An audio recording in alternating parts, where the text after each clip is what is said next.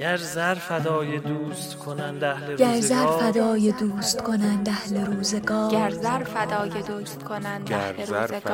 دوست کنند اهل روزگار، گر زر فدای ما سر فدای پای ما سر رسالت فدای رسان پای رسالت رسان دوست. گر زر فدای دوست کنند اهل روزگار، دوست کنند اهل روزگار، ما سر فدای پای ما رسالت سر رسان. فدای پای رسالت رسان، گر زر فدای دوست کنند اهل روزگار، ما سر فدای پای رسالت ما رسان. سر فدای پای ما رسالت سر رسان فدای دوست.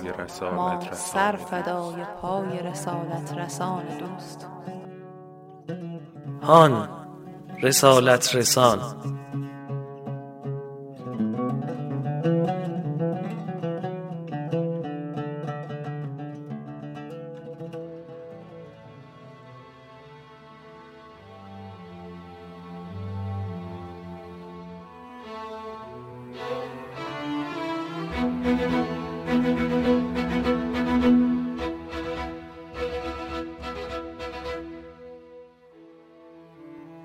السلام علیک یا رحمت الله الواسع و یا باب نجات الامه.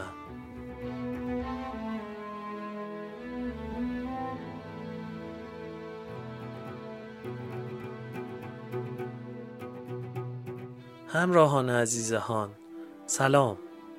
پادکست هان تلاش میکنه هر شب چراغی باشه میون روزه ها که چراغ شبهای تاریک اهل بیت مظلوم رسول خدا هستند. رویه ما در شبهای ماه صفر اینجوریه که هر شبمون رو با بخشهایی از خطبه انسانساز و روشنگرانه منای امام حسین علیه السلام شروع میکنیم و بعد روایتی داستانگونه در اشاره به ارجاعات خطبه خواهیم داشت. برنامه بعدی قصه برای کودکانه که مثل فصل دوم هان همچنان ادامه داره تا بچه ها هم بدونن جای اختصاصی خودشون در هیئت همیشه محفوظه. در انتها روایتی از دلتنگی های مخاطبینمون برای امام و تجربه سفر اربعینشون رو میشنویم. میون هر یک از بخش ها هم یک کاشی کنار گذاشتیم که هر بار همون تکرار میشه و حد فاصله هر یک از بخش های هیئته. نوحه بیا بوسم گلویت دم آخر برادر از میراث ارزشمند نوحه های نواحی سمنان که در آواز دشتی خونده شده کاشی اختصاصی امشب هیئت ماست. فصل سوم پادکست هان، شب سوم، دستهایت را میبرند.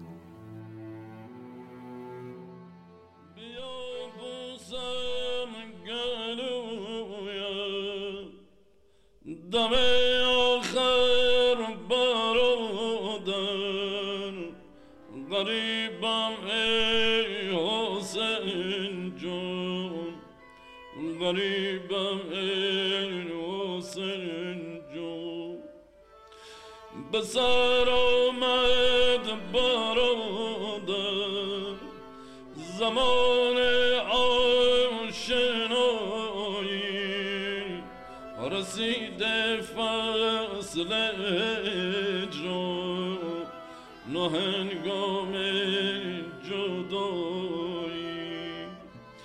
تک و تنها و بی کس غریب کربلایی، کنم برگو چگونه غریبی تو با. پس از شهادت مولا امام مجتبی خلیفه مسلمین شدند. معاویه با نیرنگ امام مجتبی رو وادار به صلح کرد و تحت شدیدترین تدابیر امنیتی به خلاف عهدنامه‌ای که با امام حسن بسته بود نگه داشت و ایشون رو به شهادت رسوند. همونطور که میدونید معاویه هر روز فشار به یاران و شیعیان علی رو بیشتر میکرد تا اونجا که 4 بخشنامه صادر میکنه و اونها رو به سرتاسر دنیای اسلام میفرسته. در بخشنامه اول از کسانی که درباره امام علی و خاندانش فضیلتی نقل کنند تبری میجوه. و حمایتش رو از اونها بر می‌داره و دستور میده در محاکم شهادت شیعیان علی رو نپذیرن و حقوق و مزایا بدن به هر کسی که برای عثمان فضیلتی نقل کنه. معاویه در بخشنامه دومش دستور میده درباره فضائل صحابه و 2 خلیفه یعنی ابوبکر و عمر حدیث نقل کنن و مشابه فضائل امام علی برای صحابه کرامت بسازن و این کار رو باعث روشنی چشم خودش و کوبیدن علی علیه السلام عنوان میکنه. در بخشنامه سومش می نویسه که مراقب مردم باشن و اسم هر کسی رو که متهم به دوستی با علی و خاندانش بود از دیوان و دفتر حقوق و مزایای اجتماعی خط بزنن و سهمیش رو از بیت المال قطع کنند. نهایت نفرتش رو در بخشنامه 4 خرج میکنه و میگه هر کسی رو که متهم به دوستی خاندان علی باشه تحت فشار شدید قرار بدین و خونش رو بر سرش خراب کنین تا عبرت بشه برای دیگران. برخلاف تصور خیلی ها و چیزی که انتظار دارن، سرور ما امام حسین علیه السلام 10 سال به همون رویه امام مجتبی تا پیش از مرگ معاویه عمل کردن. 2 سال قبل از مرگ معاویه یعنی سال 58 هجری به رغم تمام تهدیدها و خفقان سنگینی که بوده، امام حسین در مراسم حج در صحرای منی بزرگان صحابه و انصار رسول خدا و تابعین رو از زن و مرد به خیمه خیلی بزرگی دعوت میکنند. نوشته شده که 200 نفر از اصحاب که محضر مبارک رسول خدا رو درک کرده بودند و 800 نفر از تابعین جمع میشن و به صحبت‌های افشاگرانه امام گوش میدن. امام در 4 محور شناسوندن ماهیت ضد اسلامی بنی امیه به مردم، روشن کردن این مطلب که قدرت داشتن به معنای حقانیت نیست، ترغیب اونها به انقلاب بر ضد ستمگران و تأکید به لزوم جهاد فرهنگی و نشون دادن راه و رسم مبارزه با بنی امیه و تمام ظالمان صحبت میکنن. لحن امام و یادآوری فضائل امیرالمومنین و جایگاه گرانپایه اهل بیت نزد خدا و پیامبر بی اندازه ارزشمند و باور نکردنی و زنده کننده است. ما این شبها مروری روایتگونه و داستانی به اون خطبه خواهیم داشت و داستان بخشی رو که امام از مردم پرسش میکنند و به یادشون میارن برای شما شرح میکنیم.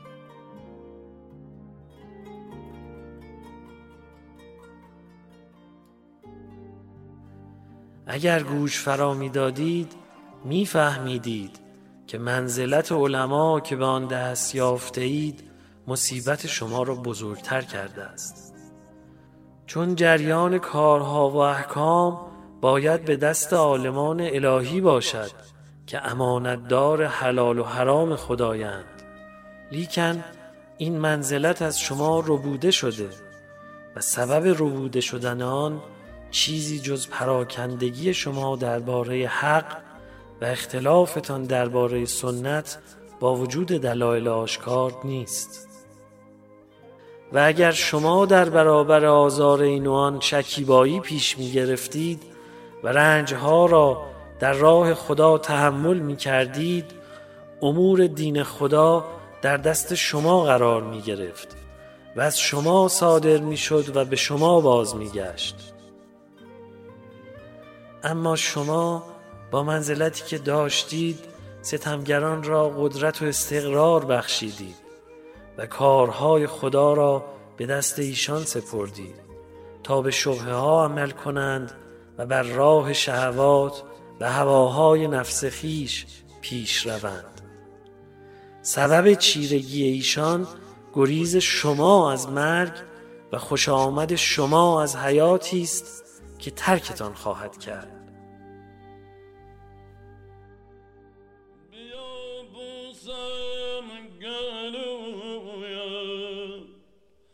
دم آخر برادر غریبم ای حسین جون، غریبم ای حسین جون.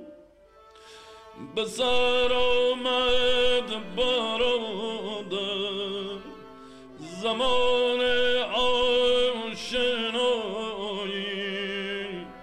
رسیده فصل اجرا نهنگام جدایی تک و تنها و بی کس غریب کربلایی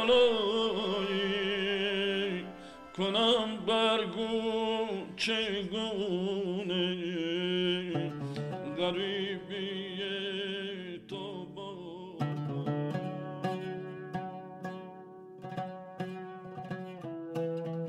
عاشورا نه فقط جنگ حسین و یزید در نزدیکی کربلا که دنباله جنگ علی و معاویه و زاییده جنگ پیامبر با مشرکان است.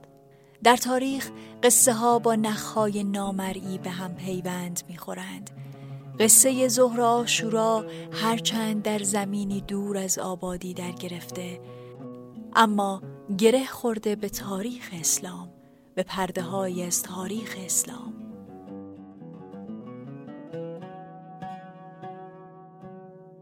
پرده اول قصه یک روز شیرین در مسجد قباست.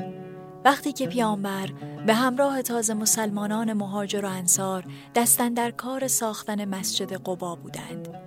ندیده هم می شود حد زد که چه شور و حالی به پا بوده است.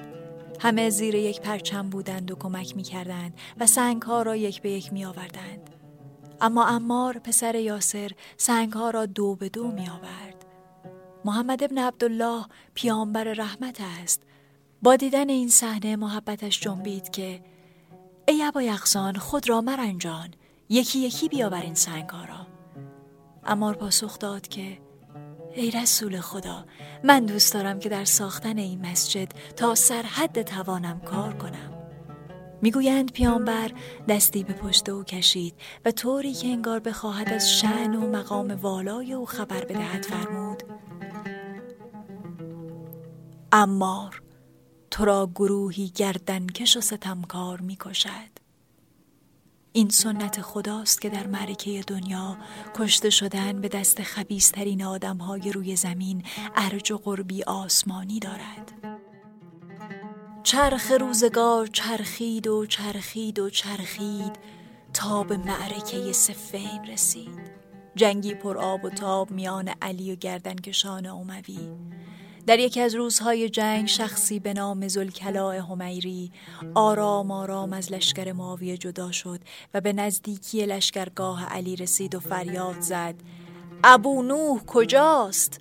ابو نوح را صدا کنید. ابو نوح سرباز علی بود، اما هم قبیله‌ای ذوالکلاء بود و قرابتی با او داشت. تا صدای ذوالکلاء را شنید پاسخش را داد و سراغش رفت. ذوالکلاء او را به کناری کشید و آرام گفت در زمان خلافت عمر بن خطاب همین امراضی که در لشکر معاویه است برای من حدیثی از پیامبر خواند. اینجا دوباره از او پرسیدم و باز هم برایم نقل کرد که پیامبر گفته بود لشکر عراق با لشکر شام روبرو می شوند و آن لشکری بر حق است که عمار در میان آن است. ابو نوح درد ذوالکلاء را فهمید. همانجا جوابش داد که به خدا قسم عمار در میان ماست. ذوالکلاء تنش به لرزه افتاد و با کنجکاوی پرسید آیا در جنگ با ما ثابت قدم است؟ ابو نوح گفت آرزوی من این است که تمام شما را بکشم، حتی تو را که عموزاده من هستی. با این حال عمار بیشتر از من به جنگ با شما مشتاق است.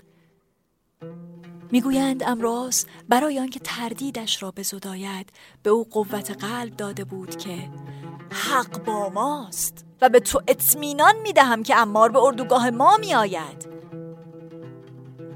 روز 9 صفر عمار 90 ساله به میدان صفین آمد و رجز خواند که بهشت زیر سایه نیزه هاست و امروز یارانم را محمد و رفقایش را ملاقات خواهم کرد. جنگ تن به تن عمار که بالا گرفت ناگهان نیزه‌ای بر تنش نشست و کسی به بالینش آمد و سرش را برید.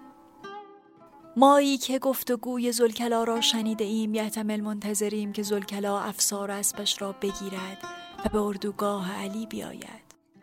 در اخبار جنگ صفین است که همان روزی که عمار در گوشه‌ای از میدان به شهادت رسیده بود، ذوالکلا در جانب دیگری از معرکه به میدان رفته بود و در جنگ با هاشم مرغال کشته شده بود.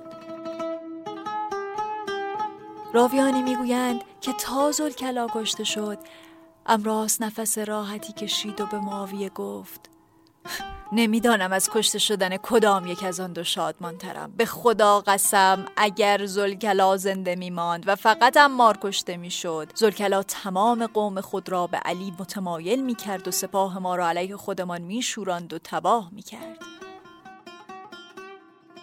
سخن حق، روایت پیامبر چنان تلالویی دارد که حتی اگر در دل عمراس باشد نمایان خواهد شد و راهی به بیرون خواهد یافت.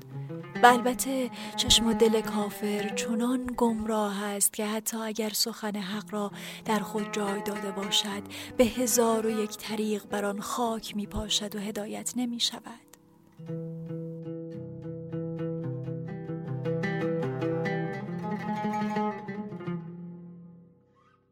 پرده دوم از فرسنگ ها دورتر از صفین و از لحظه ای آغاز می شود که مالک اشتر نامه ای از علی ابن ابی طالب دریافت می کند.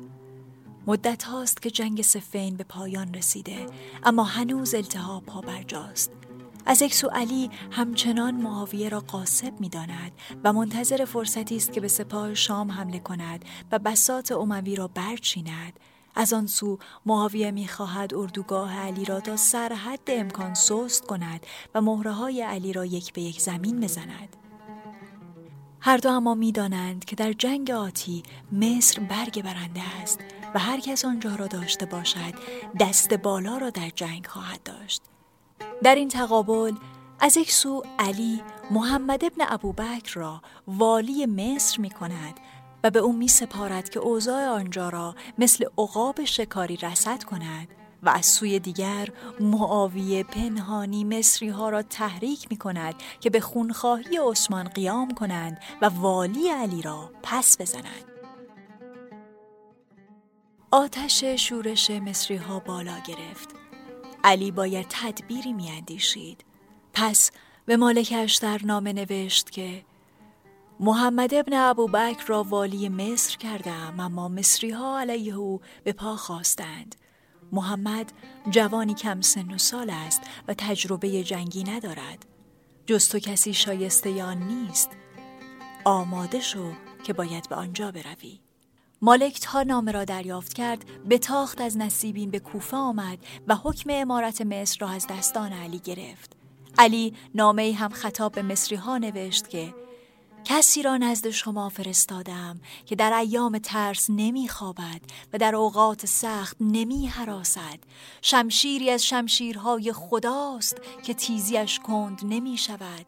پس گوش به فرمانش باشید که فرمان او فرمان من است.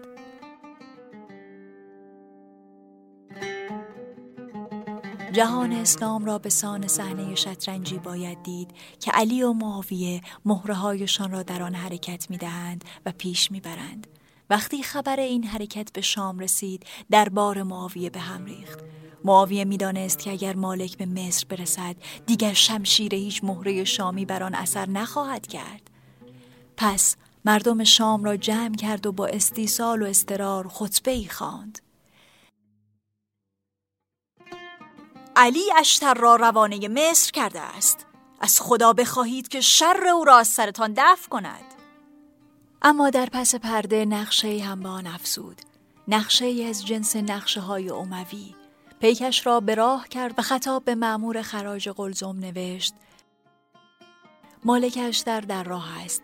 اگر شر او را دفع کنی، تا وقتی زنده‌ای و زنده‌ام هیچ خراجی از تو نمی‌خواهم. قلزم جایی در میانه عراق و مصر بود، در حاشیه دریا و احتمالاً حاصلخیز. وقتی مالک به آنجا رسید، همان مأمور کذایی به سراغش رفت و او را به سرای خود دعوت کرد. نزد مالک مدام مدح و ستایش علی می کرد و در خدمت او بود. اما درست همان هنگامی که اعتماد مالک به او جوانه زده بود، شربتی از عسل مخلوط به زهر به او داد و آتش به جان مالک انداخت.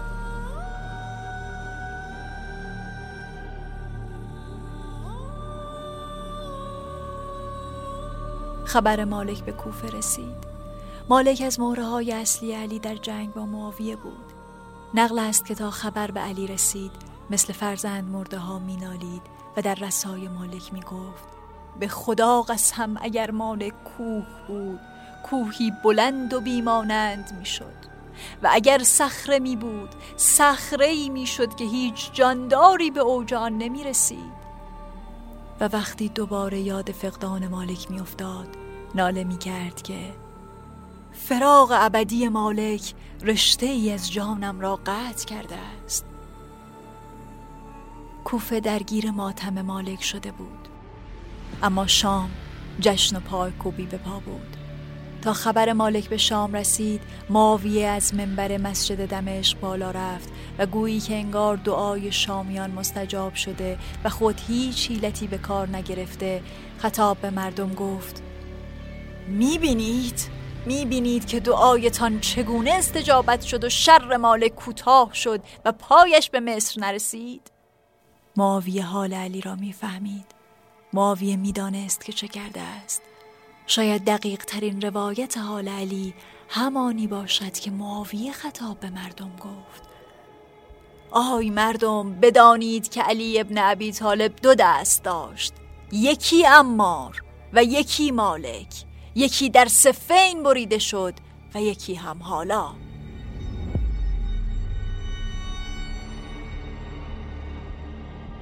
در تاریخ قصه ها با نخهای نامرئی به هم پیوند می خورد. حالا جایی از تاریخ مردی ایستاده است که 2 دستش را بریدند و اندکی نمانده که بر فرق سرش بکوبند.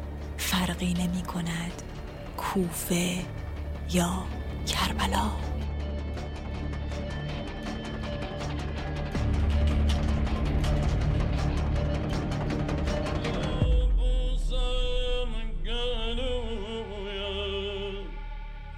دم آخر برادر، غریبم ای حسین جون، غریبم ای حسین جون. به سر آمد برادر زمان آشنایی، رسیده فصل اجرا، نهنگام جدایی. تک و تنها و بی کس، غریب کربلایی، کنم برگو چگونه غریبی تو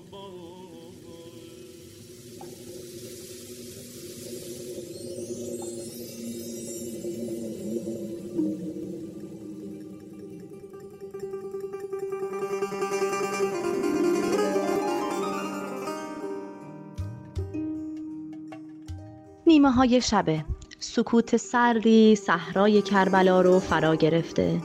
عباس علمدار سپاه امام حسین در حال نگهبانی از خیمه هاست. همه خیالشون راحته و آروم به خواب رفتن، چون میدونن اما عباس مواظب اوناست. شب از نیمه میگذره و امام از خیمه بیرون میره. همه خیمه ها به گوش میشن و خوشحال که امامو زیر نور این مهتاب زیبا میبینن. منم خوشحالم که امام بیرون اومده و اما صبر کنید، انگار امام ناراحته، غم سنگینی روی چهرشه. نکنه برای جلسه‌ای بود که سر شب گذاشته بود با یارای خودش. گفتم جلسه بذار براتون بگم امشب امام همه رو مقابل خیمه من جمع کرد. شروع به سخنرانی کرد. امام به همه گفت ممنون که تا امروز منو همراهی کردید. از امشب شماها آزاد هستین. اگر میخواین برگردین به شهر و دیار خودتون، در کنار خانواده هاتون زندگی کنید. این قوم، این سپاه دشمن منو میخواد، کاری به شماها نداره. از سیاهی شب استفاده کنین و برید، من ناراحت نمیشم. وقتی یاران امام این حرفا رو شنیدن گریه کردن. همه گفتن ای ابا عبدالله، ای نوه پیامبر، کجا بریم؟ ما جایی رو جز اینجا نداریم. ما میخوایم کنار شما بمونیم. به خدا قسم حتی اگر کشته بشیم و دوباره زنده بشیم هم باز از شما حمایت میکنیم. وقتی که یاران امام حسین این حرفا رو زدن، برق خاصی تو نگاه عمه زینب مشاهده شد. خوشحال بود از اینکه یارای امام در کنار اون هستن. امام به راه افتاد و آروم به کنار خیمه ها رفت. به اونا سر می زد و هر از گاهی خم می شد و چیزی از روی زمین بر می داشت. خدایا چی کار داره می کنه؟ آها اومد کنار من ایستاد. الان می بینم که داره چی کار می کنه. امام داره خارهای میان خیمه ها رو بر می داره. خارها رو بر می داره تا اگر فردا بچه ها دور و بر خیمه ها دویدن یه وقت پاشون توی این خارها نره.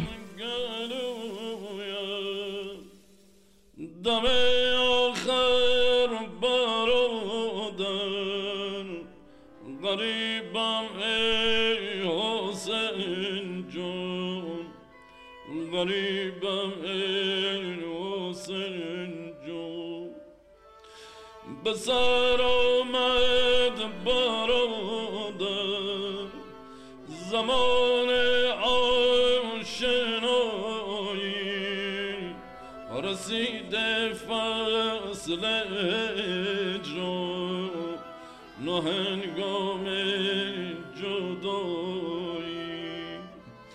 تک و تنها و بی کس غریب کربلایی، کنم برگو چگونه غریبی تو. جزای آن که نگفتیم شکر روز وصال، شب فراق نخفتیم لاجرم ز خیال. کرونا باعث شده توفیق سفر اربعین و تجدید بیعت با امام و زیارت عباس علیه السلام از همون سلب بشه و بی اندازه دلتنگ بشیم. به حکم وصف العیش نصف العیش هر شب از زبان یکی از شما شنوندگان ماجرایی از تجربه سفر اربعین رو میشنویم. حدیث عشق چه حاجت که بر زبان آری، به آب دیده خونین نوشته صورت حال. سخن دراز کشیدیم و همچنان باقی است، که ذکر دوست نیارد به هیچ گونه ملال.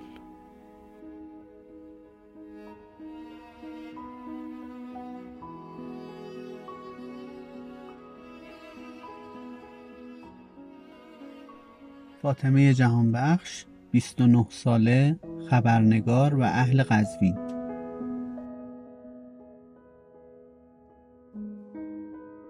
از حدود سال 90-91 که زیارت اربعین خودشو بیشتر توی کشور ما نشون میداد، تو خانواده ما هم تب و تاب برای شرکت توی پیاده روی بیشتر خودشو نشون میداد.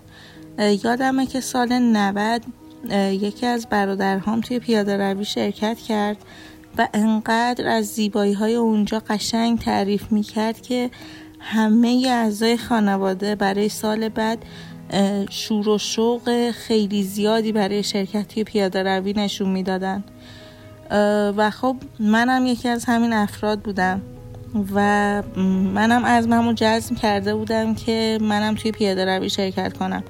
سال اول یادم گذرنامه‌ام برای شرکت توی پیاده روی نرسید. سال بعد که فکر میکنم سال 93 یا 94 بود نتونستم مرخصی بگیرم و زمان بندیم به پیاده روی اربعین نرسید.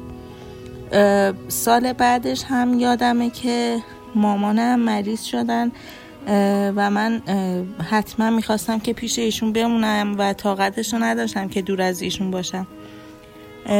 و اینو یادم نمیره که سال بعدش هم همه چیز مناسب بود برای شرکت توی پیاده روی، اما مردهای خانواده میگفتن که زن همراه بردن خیلی کار سختی، اصلا محیط مردون است و همراه کردن خانوم ها خیلی کار سختی خواهد بود و این سال هم من زیارت رو از دست دادم.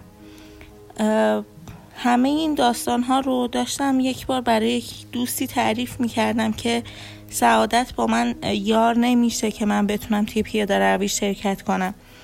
ایشون خیلی اتفاقی یک موضوعی رو برای من تعریف کردن. گفتن که فرزندشون که اوتیسم داره توی گلزار شهدای قزوین هر بار که میرن زیارت خیلی اتفاقی میره بالا سر خاک یک شهیدی میسته و ایشون هر بار که به همون شهید توسل میکنه آرزوهاش و حالا توسلاتش به یک روش قشنگی به وقوع میپیونده.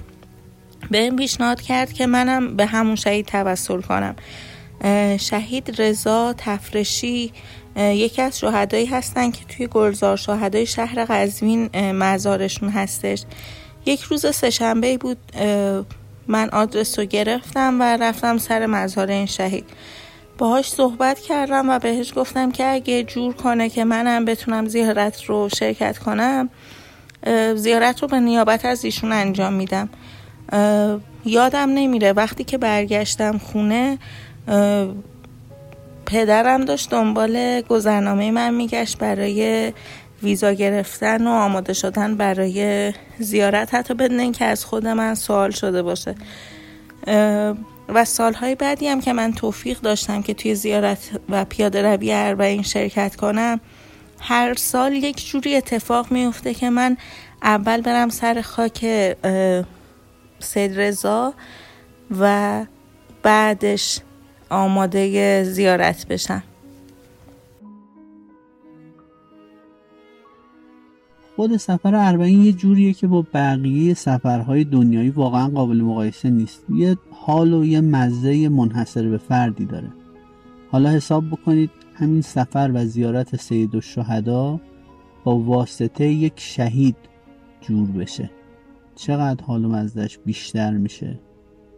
خدا نصیب هممون بکنه این سفرها رو.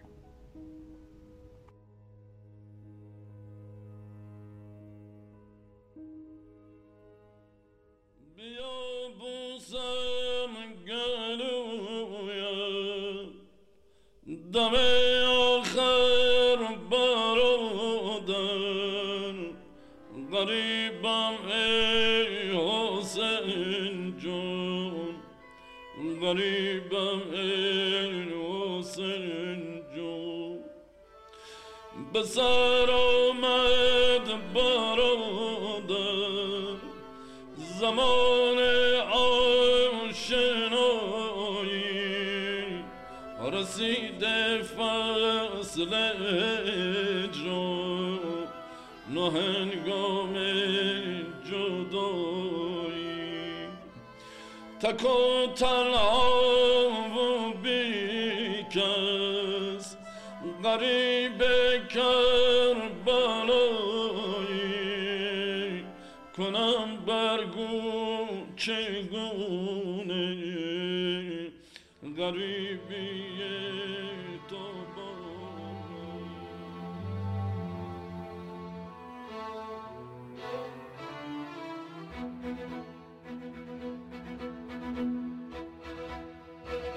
ما هر شب منتشر خواهیم شد.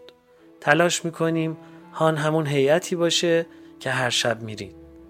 تا اینجای کار بیش از 50,000 نفر به عضویت هیئت ما در اومدن و هر شب بیش از 20,000 نفر شنونده هان هستند.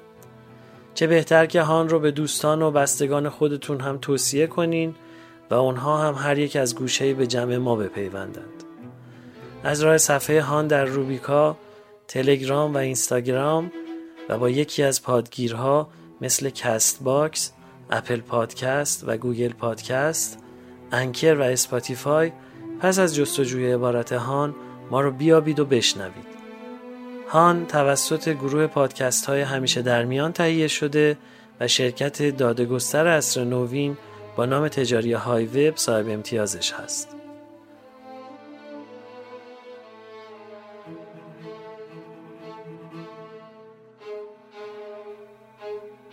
موسیقی پادکست با آهنگسازی آقای علی صمدپور بود.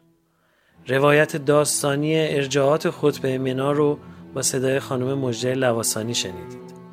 خانم سمیرا خانزادی قصه خردسالان رو نقل گفتند و زحمت تهیه روایت 40 با آقای محمد مهدی حاجی پروانه بود.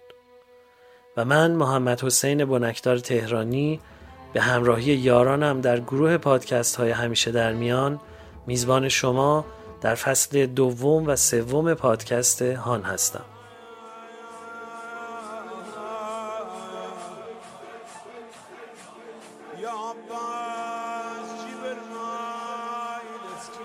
به گونه ماه نامت زبان زد آسمان ها بود و پیمان برادریت با جبل نور چون آیه های جهاد محکم.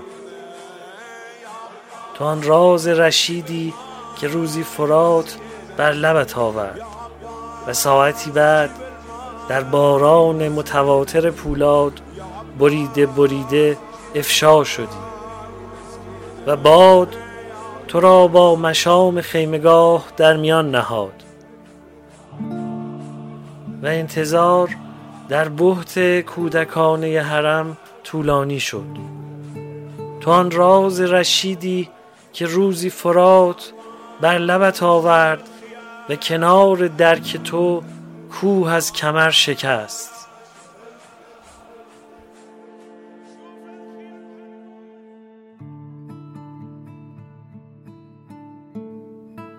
یا حسین، پایان سخن پایان من است، تو انتها نداری.